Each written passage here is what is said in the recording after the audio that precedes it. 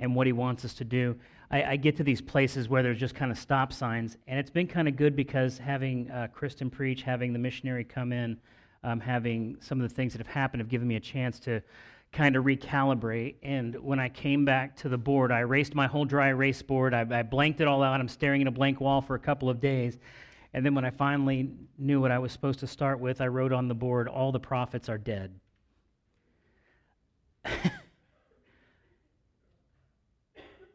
All the prophets are dead.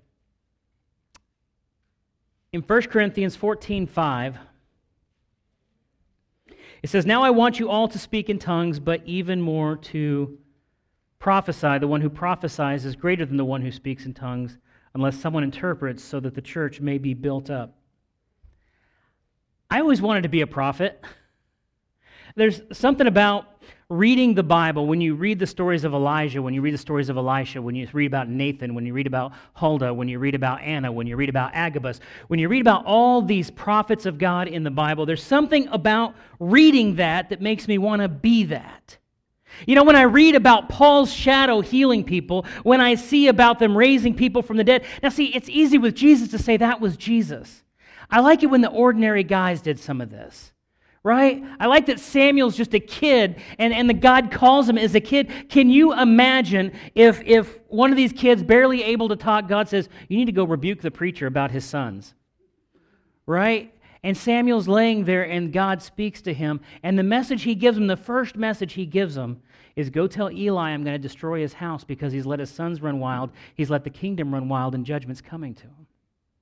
And through Samuel, all these great miracles and wonders, and he guides the whole nation and all these people. And when I read the Bible, I want to be like those guys.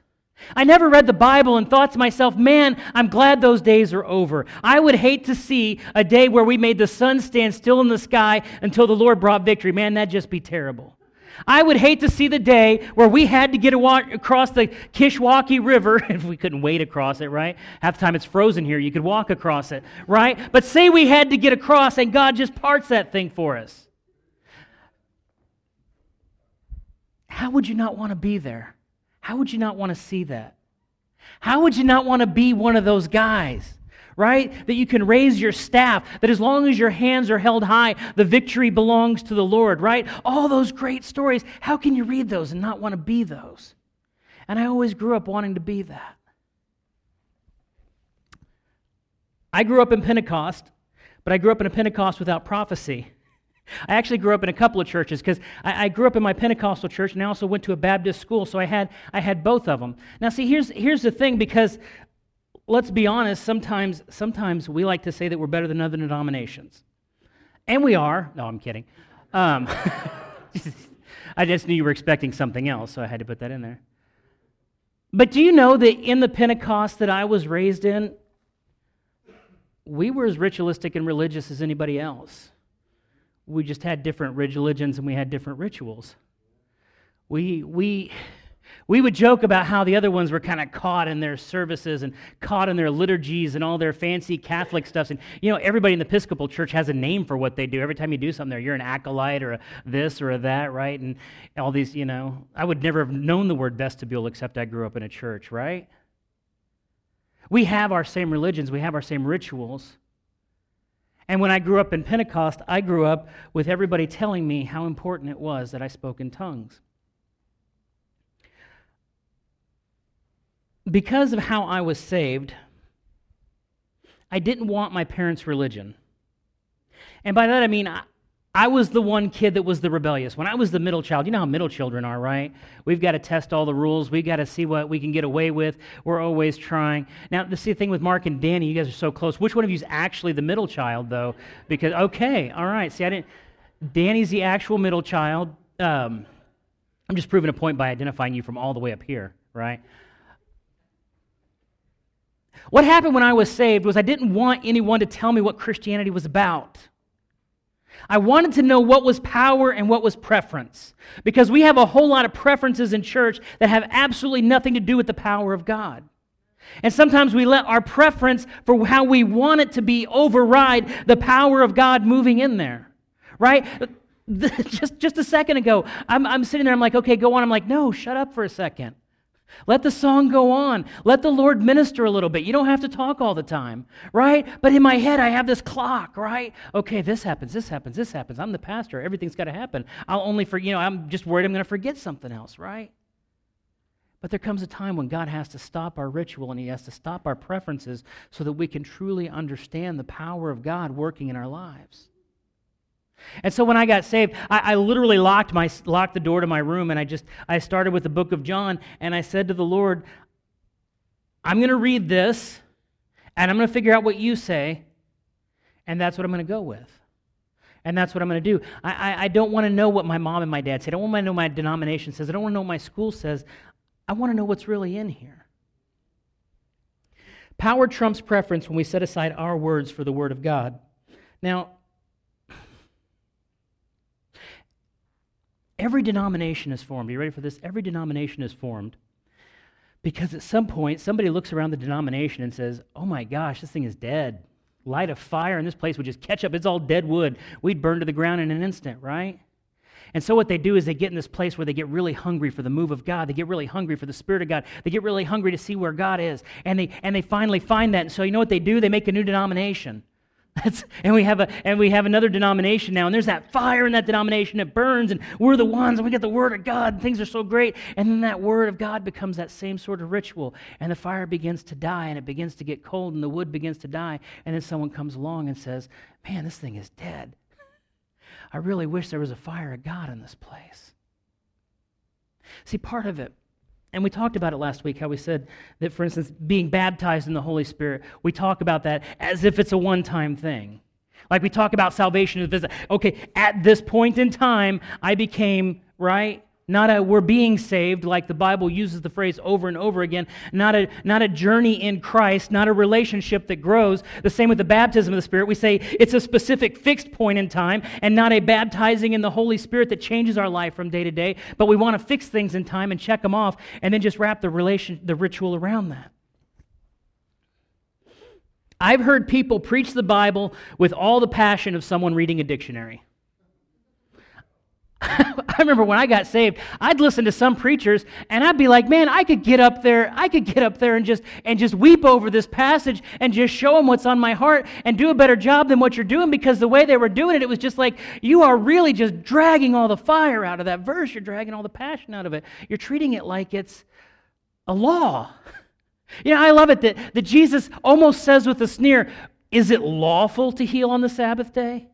You guys are all up in the rules. You're all up in the rituals. You want to know what comes next, and is this okay and that's okay, and what's going to be the rule I got to follow, and what's the rule I can get away with, and how close can I get and still get to heaven? And that's why Jesus always said, way more than you can possibly do. You know what you have to do to get to heaven? More than you're possibly capable of doing. You're actually going to have to depend on me for this. You're actually going to have some faith in me. You're going to have to let go and let me get you there, because you can't get there. You can't follow enough rules. You can't be enough things. You can't give enough to missions. You can't walk enough old ladies across the street. Or if you're an old lady, you can't walk enough young guys across the street to get yourself to heaven. Go to Isaiah 61. I was thinking about this as I was preparing this, and it's just, in Isaiah 61, love this verse. The Spirit of the Lord God is upon me, because the Lord has anointed me.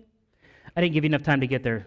Start over again. The Spirit of the Lord God is upon me, because the Lord has anointed me to bring good news to the poor. He has set me to bind up the brokenhearted, to proclaim liberty to the captive, to the opening of prison to those who are bound, and to proclaim the year of the Lord's favor.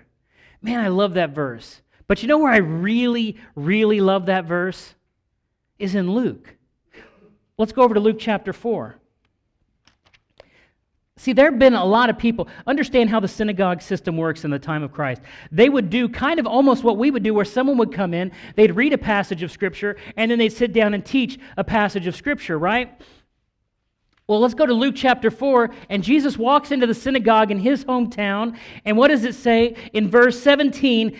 And the scroll of the prophet Isaiah was given to him, and he unrolled the scroll and found the place where it was written. And imagine this now, Jesus Christ has stepped into the synagogue, and he has opened up his word of God, and he is pointing to a specific passage. And Jesus says to the people in this room, the Spirit of the Lord God is upon me, because he has anointed me to proclaim good news to the poor. He has sent me to proclaim liberty to the captives and recovering sight to the blind, and set at liberty those who are oppressed, to proclaim the years of the Lord's favor. And then I love it. He says, and he rolled up the scroll and gave it back to the attendant and sat down. And all the eyes in the synagogue were fixed on him. And he began to say to them, today this scripture has been fulfilled in your hearing. See, a lot of people read that scripture in a lot of synagogues all over Israel and the places where the Jews were scattered. But all of a sudden, when Jesus reads that scripture in the synagogue, something is different about what he's saying. Because he's not just speaking it like it's something written on paper. It's a prophecy of when God is going to walk among us, when he is going to be incarnate in the person of Jesus Christ. And now here he is standing in the synagogue reading to this, and he just rolls it up and goes back and sits down. And that must have felt like the longest 20 seconds of their life. What is this guy going to say? There was something about how when he read that, they knew there was something different about this man.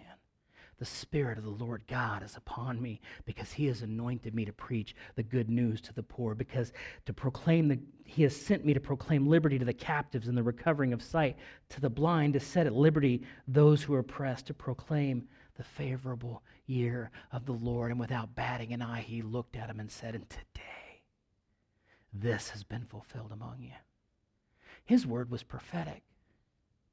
His word was something, see, this thing about prophecy, and I think I may have figured this out, why sometimes we get a little hung up.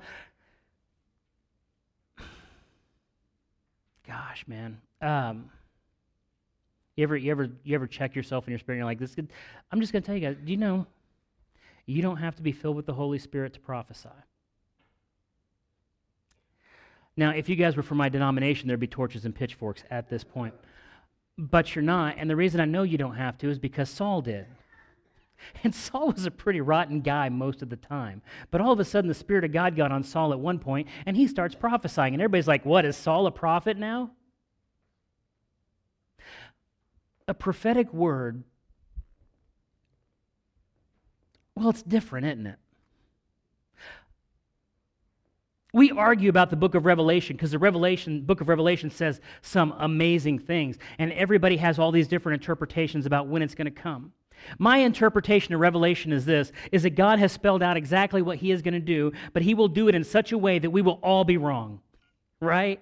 That every one of it. And I know this because if you look at the Dead Sea Scrolls, they knew Christ was going to come the first time, and they have all these little side notes in there saying he's going to be here, and he's going to be like this, and he's going to do this. And they knew what Christ would look like, yet when Christ came, he came in such a way that it blew their minds, and they had no idea that this was the Son of God walking. The most educated were the ones most likely to miss who he was. Right? Because they were all about the rituals. They were all about the rules. Is it lawful to heal somebody on the Sabbath day? They were more worried about whether or not the rules said you can do this on a Sunday than they were whether somebody was going to be healed, where a miracle was going to occur in their midst. Can you imagine? If God said, hey, I'm going to rain down manna from heaven, and we said, well, Chick-fil-A's closed today, so we can't do that. Right?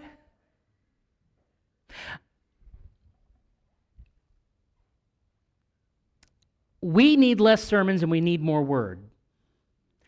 And by that I mean every message we hear needs to have a thus saith the Lord somewhere in there. I've never given a prophetic message and said thus saith the Lord except for one time, and I swear the Lord just made me say it because there was somebody who would be offended by it. And it wasn't anything earth-shaking. It was one of those, the Lord just wanted to tell somebody he loved the messages, and I said thus saith the Lord, and you'd have thought I had just gone up there and I don't know, desecrated the altar. I don't know what but they were just, you can't say thus saith the Lord. You can't have thus saith the Lord. We're actually kind of afraid of the fact that somebody could say something on behalf of God anymore. You know why? In our postmodern society, we really get this thing about everybody has their own truth and only the Bible is truth. And I believe that all truth is in the Bible and the Bible is all true. And there is nothing I believe more than I believe this word. But I also believe that God speaks through people of this word to other people. I believe that thus saith the Lord is in here, but thus saith the Lord is in Kristen, and it's in Mona, and it's in Paul. That there are times when God's got to get a message to me, right? God's got to say something to somebody, and they're not going to sit down and do this. So he puts it in one of us, D. And he says, D, thus saith the Lord, go tell that person. I see what's going on in their life. Sometimes, this message is going completely different than I had it pictured in my head. Let me see if I can get on track here, though. Let me see if I can get to where we need to go.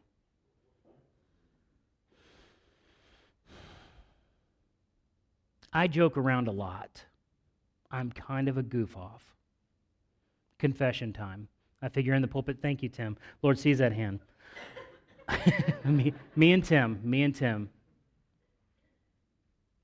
There's some words that the Lord gives me that I can't say. And there's some words that if I don't say them, if I sit on them, if they don't come out of me. A lot of times, I'll say words to people because I really want to change their behavior. I see something going on in somebody's life, and I'm like, man, I really want to correct what's going on. You do it with your kids, right? You're like, oh my gosh, my kids are doing this thing, and I just want you to not do that thing. Do you know a lot of times what we're giving the kids is we're giving them our opinion when we really need to figure out what's going in their life so that we can give them a thus saith the Lord? Did you know that sometimes with your spouse, there's something your spouse does that just aggravates you? Joe and Beth, you'll be there someday. They will just aggravate you. I know everything is rainbows and puppy dogs now, and it should be. But one day you're going to be like, he brushes his teeth so loud, right? But sometimes we find some place in our calling with our marriage, with our husband and our wife, where there's something that really burns on our heart, and they're not doing what we want them to do, and what we do is we give them our opinion, and we try to convince them with our words, and we throw what words we have at them because we haven't spent the time to find out what the Lord would say to them. And if you were to take your words and replace them with His, you would actually see the change you wanted. But instead, we just argue, and we fight, and we fuss. I love that in James. You have not because you ask not, and you ask and receive not because you want to spend it on your own lusts. You ask, but you're really asking according to your own passion. A lot of times, instead of us finding the thus saith the Lord, we find that I really want to say this. Right? That is different. I have found people that earnestly wanted to give a prophetic word, but the best they could come up with is, I'd really like to say this thing. Did you know, though, that there are people in your life that you are struggling with on a daily basis, that if you found the place in your heart where you could submit to the will of God and to the Word of God, and instead of saying, what is it that bugs me about them, if you said, Lord, what is it I could minister them in, then you could change that person's life.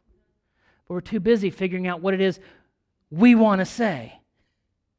And we wonder why our words fall to the ground. That's when God says to Samuel, I won't let your words fall to the ground. You know why that is? Because Samuel spoke God's words.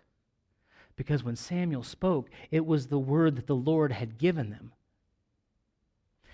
I love the verse in Proverbs. It says, where words are many, sin is not absent. Right? God told Ezekiel to speak His words to the dry bones because God's word can command the dead to rise. And what I mean by this is, we're going to get into Ezekiel, we're going to get into Isaiah. This is kind of the introduction lesson and the introduction and all these other we're going to get into. But when He takes Ezekiel to the valley of dry bones, what does He tell him to do? He says, prophesy to them. Do you know why He had to prophesy to the bones? I want you to picture this. Ezekiel could have yelled at those bones all day long and nothing would have happened. But if Ezekiel knows that the word of God for those bones is to come alive, and Ezekiel speaks out the word of God, those bones had no choice. Do you know when Jesus stood over the grave of Lazarus and said, Lazarus, come forth? He didn't yawn, stretch, and meander out. He hopped out in His full rags. That's a little extra biblical, right? But let me tell you this. When Jesus said it, because He said it, it had to be true. When He said, Lazarus, come forth, there was no choosing for Lazarus. The word of God had been spoken to something dead, and life had come out of it because God had spoken it. And we so often want to use our own words and we want to put our own things. No one ever gave us the right to take the parts of Scripture that we like and beat someone over the head with it. We take all of the Scripture and we let it change us so that when our words come out, they are His words. We can be the living Word of God. We can be the living Word of God if we'll let His Word in our heart, if we'll let Him change us, if He'll even let us change what we say. That's why James says if you can control your tongue, you're darn near perfect. Right? If you can control your mouth, you're as close to perfect as you're going to get. If your mouth could utter the words of God, if God could speak to your heart in such a way that when you talk to somebody, they changed. When you talk to somebody, they broke. When you talk to somebody, they were healed. When you talk to somebody, they were delivered. When you talk to somebody, their life changed. When you talk to them, addictions changed.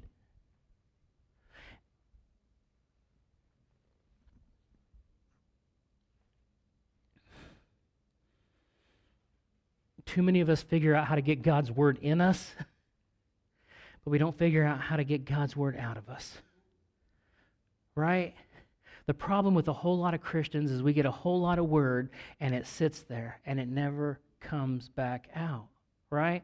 I always say we're not Church 101. There's plenty of churches 101. We're Church 102. God expects something out of people that come to this church because God has a mission for this church. And part of that mission is the Word has to come out of us. It just can't go in all the time. We become such receivers in Christianity, don't we? We become such receivers. Yes, I want to come and I want to hear Kurt give me another good Bible. Kurt, give me a good Sunday school this morning. All right, good job, Kurt. Okay, Pastor, give me a good message. Good job, Pastor. Okay, and we're just going from person to person. That's why in the Pentecostal movement, we have people running around. I want you to give me a word, and you to give me a word, and you to give me a word, and you to give me a word. I want some of those guys to turn around and give someone else a word. Listen, I am called of God to pastor this church. That does not mean I am the only voice of God in this church. Amen? And any time a pastor puts himself in a position and says, I'm the only one God speaking through here, you know that man has fallen. That he's already gone on. I'm in trouble.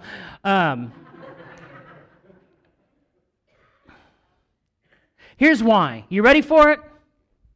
The reason why we struggle as pastors to say that God can speak through other people, that prophetic utterance can come out of somebody else, that God's Word can speak through someone, is because there's crazy. Did you know that? There's some crazy out there, Kelly. And pastors were always a little bit worried about the crazy. Amen? Like, hey, I want you guys to just, whatever the Lord's put on your heart. God says go to Burger King. What? I've heard some people say some dumb things and want to tie a thus saith the Lord behind it. And as a pastor, let me tell you, you get a little worried, right? Like, man, Russell, I want to release you in the power of God to just speak what He puts on your heart. And Russell's like, you know what? I was up really late last night and I was watching this movie about vampires I probably shouldn't have been watching, but you know what they said in this movie? And the next thing you know, something crazy comes out. I'm just picking on you because you're there. You've never prophesied any, Because sometimes, for some people, what's been burning in my soul is just heartburn. Right? So this has been burning on the inside of me. Well, don't have red sauce after 7 o'clock. Okay, let me help you out with that.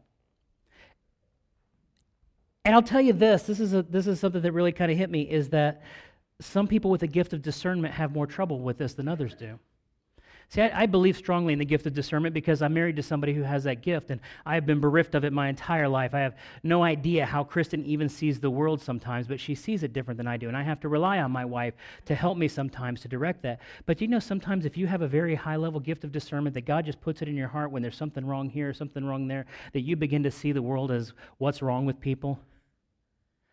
And then sometimes you feel like the way to correct that is to let them know what's wrong with them.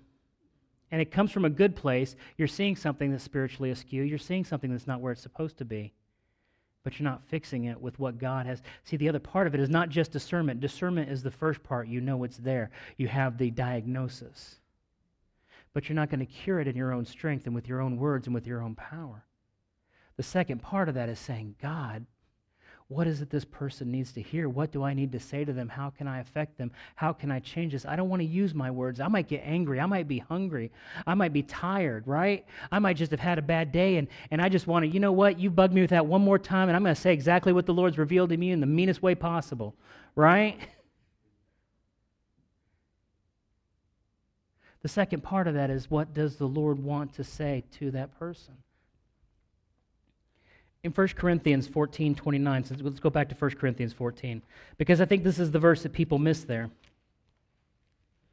Because as he's talking about prophesying, he's talking about orderly worship, get all the way down to verse 29, he says, let two or three prophets speak, and let the others weigh what is said. There is no one operating in the true anointing as a prophet of God that is not under the authority of somebody. I'm going to tell you that right now. There is no one operating as a prophet of God that is not under the authority of somebody. Because, let me tell you something about prophetic giftings, it's not an authority gifting. I think that's what freaks people out, right? Right, Len? Is it if you've got a word from God and I'm the pastor, I should have the word from God, right? I can't let someone else say, this is what I really feel like the Lord is saying. No, this is my show, right? I'm the guy on the stage under the lights. I've got the microphone, But somebody that really has that word from the Lord, that really feels it burning in their soul, they want the permission of the pastor. Not because I need to control it, but there's something about prophetic gifting, true prophetic gifting, that is by nature submissive. That you submit to the authority over you. That you let other people judge your prophetic word. Did you know that? That if someone has a word for you, if somebody comes, man, Lord gave me a word for you, and they give you this word, it's okay to judge the word they give you. You don't just say, oh, hey, you said that, all right, right? You can actually take that in your heart. You can even ask somebody else who also has a prophetic gifting, or a pastor or somebody like that. You can say, hey, this person gave this word over me. What do you think of it? Did you know as a pastor, sometimes people judge me by what I say? Don't mean to scare anyone. And do you know what I do when someone does? I consider it. I think, Sometimes I'm like, man, I'm glad they gave me that word of direction. I'm glad they gave me a little correction there. I probably was a little off there. And sometimes I'm probably like, they should lay off the tacos, right? But I judge it. Sometimes I'll bring it up to somebody else and say, hey, Kristen, somebody said this to me. What do you think about this? In Corinthians, it says that when someone gives you a word, when someone has a prophetic utterance, we're allowed to judge it. If you don't let someone judge that, then you're doing the same thing that the pastor would do who says that I'm the only one allowed to speak. Did you know that when God's word comes out of somebody else's mouth, there's a chance, just a chance, that their personality will be attached to it? Did you know that? Did you know you have a harder time receiving God's word out of somebody you don't like? Did you know that? Sharon, if you don't like Mona, and Mona's got a revelation from God about you, you're going to be like, yeah, okay, Mona, gotcha, be blessed, sister. Right? But if you love Mona, if you respect her, if you see her, right, then all of a sudden you receive that word. But every word that comes through somebody, even me today, speaking up here, I believe God has given me the word for this church. I labored over this word. I wept over this word. I spent time on my face before I came up here to deliver it. But you know what? There's still some me in it. Did you know that? That's what discernment's about. It's about winnowing out what is us and what is of the Lord and taking those pieces that God has planted there for us. I say sometimes I come out here to preach and I'm just the background noise while God inspires you in a different way. You hear me say something and you're like, oh, wow, and the Lord starts to really work on you. And you may get a message from the Lord during a service that has nothing to do with what I'm talking about, but because you were here and because I was laboring to deliver God's word, He just got a couple of words out that set you on that path that says, man, this is what I need to deal with in my life. This is where I need to be in my family. That it's not always.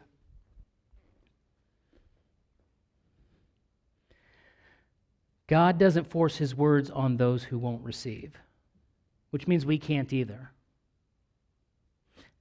That's why if you have a word for somebody, you know what you should do, right?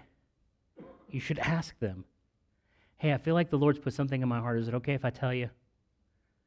Do you see the submission there? Do you see the part where you say, you know what? I'm not here to just lay my hands on you and say, look, I'm better than you and God's told me something about you and now I got to give it to you. But it's hey, it's on my heart. I just want to tell you, is it okay? And allow them, right? and be in submission. We're so scared of submission, aren't we? We are so scared of authority. And let me tell you something, Northern Illinois, we are so scared of hierarchy. We have this like government thing where everybody's got to be above somebody else here, right? Like if I'm this much above you, look at me, now I'm going to use my authority on you. Anyone been to the DMV? Amen? Like, I'm in authority over you now. I'm not going to stamp your paper, right? I make $5.15 an hour. I'll show you. I kid. Don't tape that. I might have to go there and then be denied. But in the church, our authority is built not on the fact that we can lord it over one another or the fact that we can be big and macho and say, look at this authority that I have over you, but it comes in the fact that we submit one to another, right? And I'm debating on going here. I'm debating on it. I can't. No, we're not going to do it now. We're going to come back to it. We've got a long way to go on this. And what I've decided is since I'm a pastor, I don't have to preach everything I know today. Amen? We're going to preach some of it next week too. I've got on my board now, I literally have the next 2 months written on the board where everything starts at. The Lord just gave it to me in one big chunk, and so now I'm just working out the parts. And this is the first thing, is just to explain to you that we're going to get to this place because I've got to explain to you why all the prophets are dead. Right? And the first reason that prophets are dead is because when religion takes the place of relationship in church, the living Word of God is taken out of that place, and you are left with the husk of what it used to be. If we let the Word of God that's given through prophetic utterance, if we don't let the pastors, if we don't let the laity, if we don't let the people in the church be inspired and speak under the influence of the Holy Spirit into the lives of each other from the pulpit, in the song service, everywhere that we as a church do something, if we don't have a prophetic bent, if we don't have an inspiration to that, if there's not some part of God that lights that thing off and starts it, if we're just up here trying to look good and be technically proficient and wow you with what we do, then we are going to be as dead as any other social club you could be. The only reason we have to stand up here and say, you know what, when you come in here, your life can be changed, is the fact that God has inspired this thing, that He has started this thing, that this is His work and it flows from Him. And because of that, there are going to be times when I can stand behind this pulpit and I can say, thus saith the Lord, because I know that's what He's saying. Because I know that's what's got to go in our lives. Because I know that's what's got to go in our church.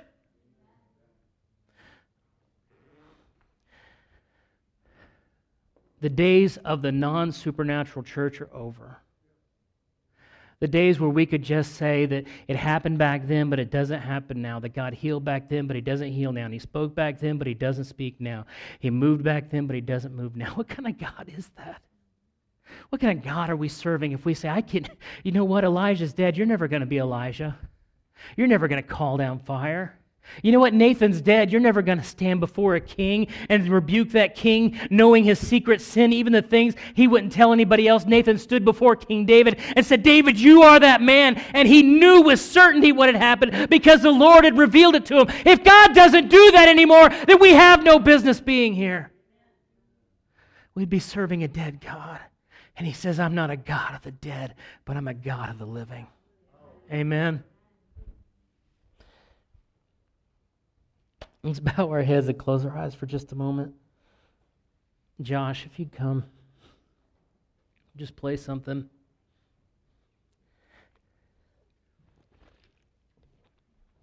I wanted to shout more today, but this isn't what it's about. Without the living Word of God being spoken in our church and in our homes and in our community, the people around us will be living in a distorted view of God. The Bible says that now we see through a glass darkly. And when it's talking about that in context to it says knowledge will cease and prophecy will cease and tongues will cease. It says there'll come a day when all these things cease because we're going to be standing in the presence of God and we won't need them to direct us anymore. But now we see through a glass darkly. And what He's saying is right now we don't have the full vision of God in all His glory. But when someone speaks to us through the Word of God into our hearts, we begin to see through a glass darkly. We get that little glimpse, that little glimmer of hope, that little light in the window, that little something on the other side that says there's someone who hears and who sees and who knows. That's what the prophetic is all about. Helping us just see through that glass darkly. And my temptation is to not let you leave until God speaks something specific to your heart. But let me tell you something. I can't force that on you. I can't make you do it. I can't even give it to you because it's not mine to give. It's His. And in truth, you're never going to receive it if you're not hungry for it. It's not going to fall in your lap. You're not going to turn the corner and be blindsided for it. It says, those that hunger and thirst after righteousness will be filled. It says if you want to come to God, you have to believe that He is good and that He's a rewarder of those who diligently seek Him. Sometimes we do absolutely nothing for the kingdom of God, and we're surprised that God does nothing in our lives. Sometimes we pay zero attention to God and then are absolutely shocked when something bad happens to us. God, how could you let that happen? God's like, I haven't seen you in months. Until you get hungry for it. Until you get thirsty for it. Until it really burns in your soul. When you look at your wife, when you look at your kids, when you look at your husband, when you look at your mom and your dad, when you look at your friends and you see the lostness in their eyes. When you see your family struggling with sin after sin. Some of us have kids and grandkids that are lost, and we've just talked their ear off, but we've never prophesied to them. We've never had that moment where you looked into them eye to eye and you said, thus saith the Lord. I know what's going on in your life, kid. And so does the Lord, and He can set you free.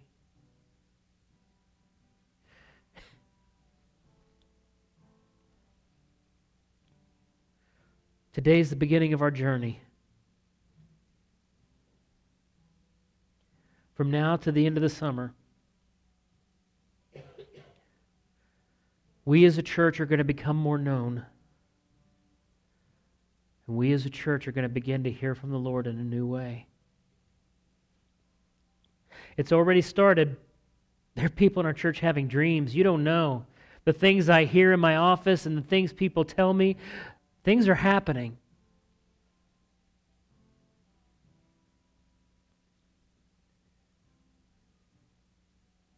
I don't care if I pastor here 2 years or 20 years. If I don't teach you how to hear from God, then I am a failure. If I cannot impart unto you some ability to know what the Holy Spirit is saying in your life and in the life of every person you pass, then I will consider myself a failure no matter how much time I spend in this pulpit. If I cannot convince you or show you or build in you that hunger that says, I have to know what God is saying, not just for me, but for my family and for my community and for those that I love that I don't want to see suffer. If I can't do that, then I can't do anything. And so today it starts. The world changes here and the world changes today.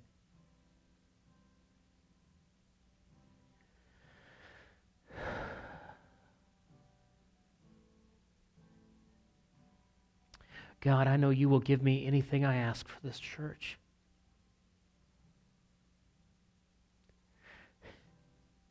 God, I know you will give me anything, Lord, because you're good. Because you're just waiting. And sometimes, Lord, I don't even know what to ask for the people that you've given me, but I do know this, and God, I'm asking this with all my heart, with it laying on the altar before you, God, who can see through everything that I am, Lord. In this moment, let me be completely honest, and let me say that for every person under the sound of my voice today, that you open up the ears of their heart, that you open up the eyes of their spirit, that you begin to give them dreams and visions, that even as they walk, you begin to speak to them, that you begin to arrest their hearts, that you begin to stand in front of them, that when they rise and when they sleep, your voice is always in their ear. And God, these people will change the world. These people will change the world. our waking eyes and with our waking ears, even as we walk, Lord. Reveal yourself to the people of Belvedere First Assembly of God.